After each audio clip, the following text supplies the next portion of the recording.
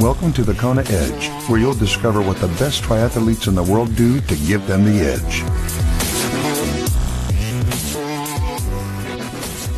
You're listening to the Kona Edge. It's brilliant to have you with us. Thanks for joining me today. My name's Brad Brown. Don't forget, if you are enjoying the podcast and you wouldn't mind leaving us a review or a rating on iTunes, it just really helps us spread the message of this podcast and what we're trying to achieve with it. I'd appreciate that hugely. It'll take a couple of minutes and really help us grow. Well, it's time to head back to Canada now and touch base with someone we've chatted to before, and it's a great pleasure to welcome Benjamin Rudson back onto the podcast. Ben, welcome. Thanks for joining us once again.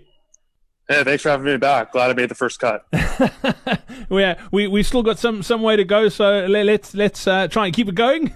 let's talk about your swim. And sounds good to me. The last time we spoke, you were talking about the temperatures in Canada. I can't wrap my head around having to get into water when it's below zero, but that obviously comes with its own set of challenges. You're obviously not swimming outdoors at that time of the year, but let's talk about your swim a bit. Is it something that's come pretty naturally to you?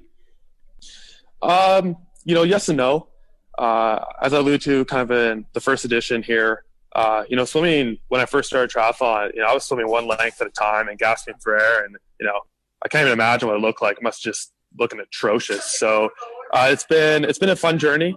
It's been frustrating. It's challenging. I'm sure as any kind of adult onset swimmer can appreciate. But I've made a lot of progress. Hopefully you can share some good tips and tricks with your listeners. Yeah, please do. What are some of the things you've done that you think over your triathlon career has really given you the edge? So I think, if you want to take a high approach to this, I think the big thing is being able to have an introspective approach to how you train. It's human nature for us to focus on the things we're good at. If you breathe to one side, you're going to go to the pool and breathe to one side. It's uncomfortable. It's challenging to start breathing to two sides, for example. But doing things like this and kind of analyzing your body and understanding your swimming mechanics and working on things that are challenging and push your comfort zone, I think is critical if you want to see any measured improvement.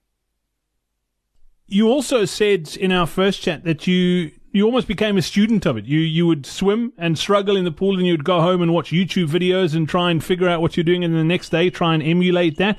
That's been a big part of what you've done in the water is just constantly trying to improve and figure out what you're doing wrong, what you're doing right, and do more of what you're doing right and try and do less of what you're doing wrong. Is that a fair assessment of what you've done? Yeah, definitely. There's always something I'm working on. Beginning, obviously, it was some bigger picture stuff and just how all the mechanics of swimming work. Even today, I'm still working on body roll and body mechanics, understanding how my body flows through water. And I think it's so critical to always be evaluating that. And, I was able to get myself from, the doggy paddle one length to where I am today. And that's entirely because I was able to identify my faults and work with other people and work with YouTube and all the great online resources out there to really develop it. You've gotten a lot better. I mean, you mentioned that first triathlon you did. I think you averaged 200 to 2 minutes per 100. I think you said your swim time in Kona was just over 60 minutes. So, obviously the threshold, if you can get under 60 minutes, you ride up there. I mean, that's considered a very good swim. You've made some big gains in the water.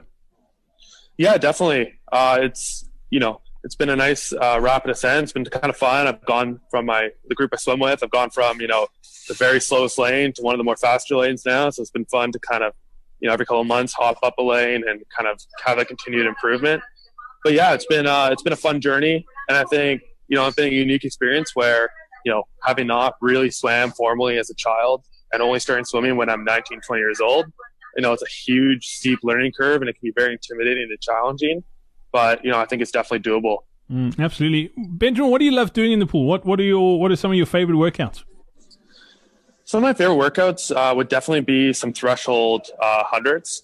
I'm a big fan. I think a lot of us, in long course racing, across all three disciplines tend to focus more on long, steady state workouts. A lot of, long, multi-minute, multi-hour sessions that really kind of just, maybe aren't that high level intensity, but they just kind of wear you out slowly but surely.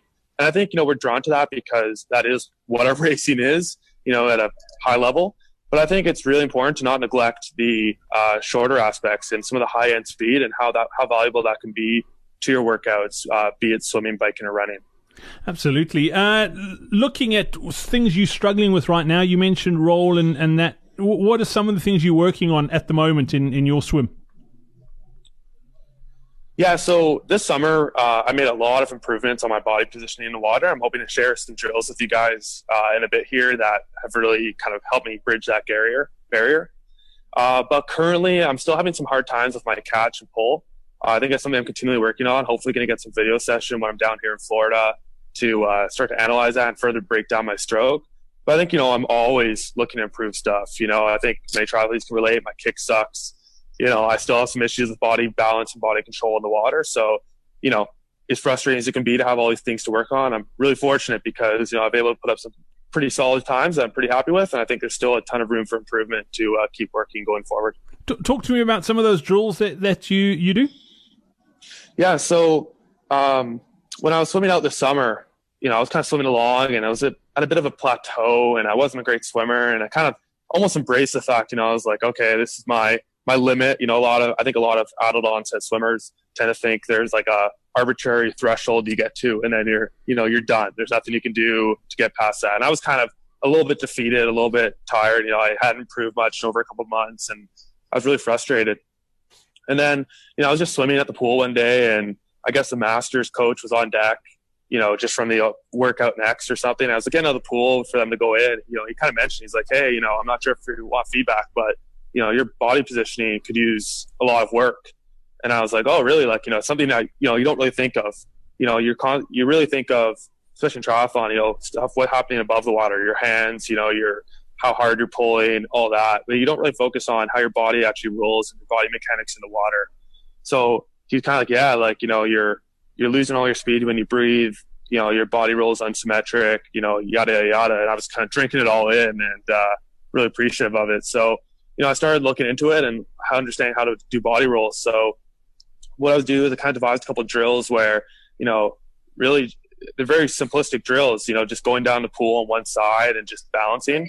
And I didn't really appreciate how poor my balance was in a pool. My first couple of times doing it, like, geez, I could not do it without dropping my hand, without my, neck craning up and, all this. But now, I can do it pretty effortlessly. So I think a big thing for me was that, I think I'm sure a lot of listeners can relate, is that, when you're swimming, you don't really appreciate the balance. We're constantly flailing our arms and legs, that we develop some things to compensate for poor balance and poor body control in the water. But being able to hammer out that body control will just allow you to have even more propulsion in the water.